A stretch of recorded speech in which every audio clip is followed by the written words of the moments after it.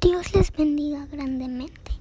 Hoy les compartiré una nueva historia bíblica en Hechos capítulo 10 del 24 al 48, que se llama La bendición de Dios para todos. Pedro viajó a Cesarea al día siguiente con algunos de los demás creyentes.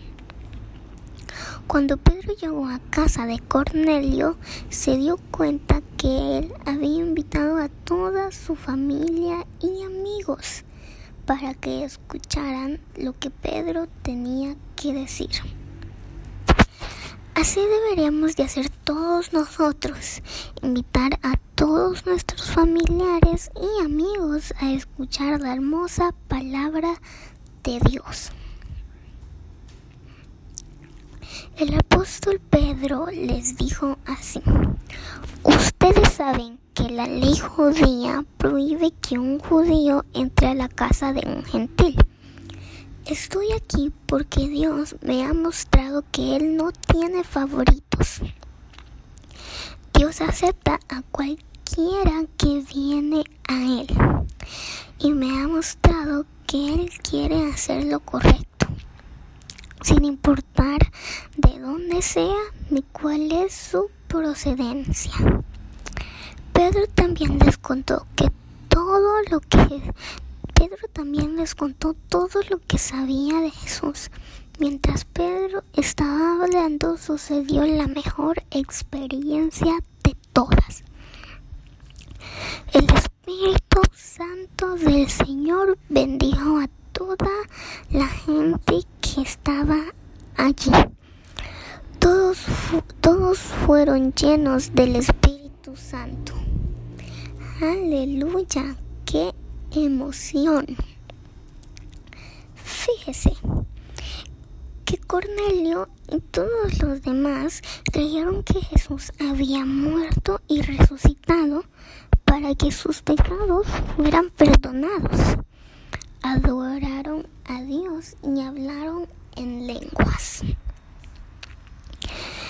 Entonces Pedro hizo preparativos para que todos fueran bautizados en el nombre del Señor Jesús.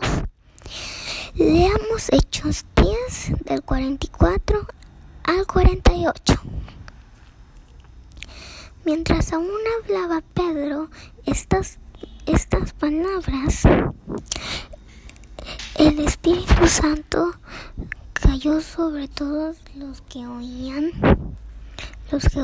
el discurso, y los fieles de la circuncisión que habían venido con Pedro se quedaron atónitos, que también sobre los gentiles se derramaba el don del Espíritu Santo, porque los oían hablar en lenguas que se magnificaban en Dios. Entonces Pedro respondió: ¿puede acaso alguno impedir el agua para que no sean bautizados estos que han recibido el Espíritu Santo también como nosotros? Y mandó a bautizarles en el nombre del Señor Jesús. Entonces rogaron que se quedase por algunos días. Poderosas escrituras para nosotros los gentiles. Los creyentes estaban con Pedro, los creyentes que estaban con Pedro estaban maravillados. Todos ellos vieron la invitación de que Dios era para nosotros, quien fuera. Si tú aún no has sido bautizado en el nombre de Jesús, te invito a que tengas esa experiencia única que te da nuestro Señor Jesucristo. Yo ya soy bautizada en su precioso nombre.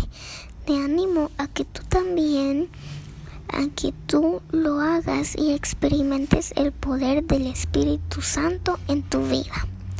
Dios les bendiga grandemente y poderosamente. Amén.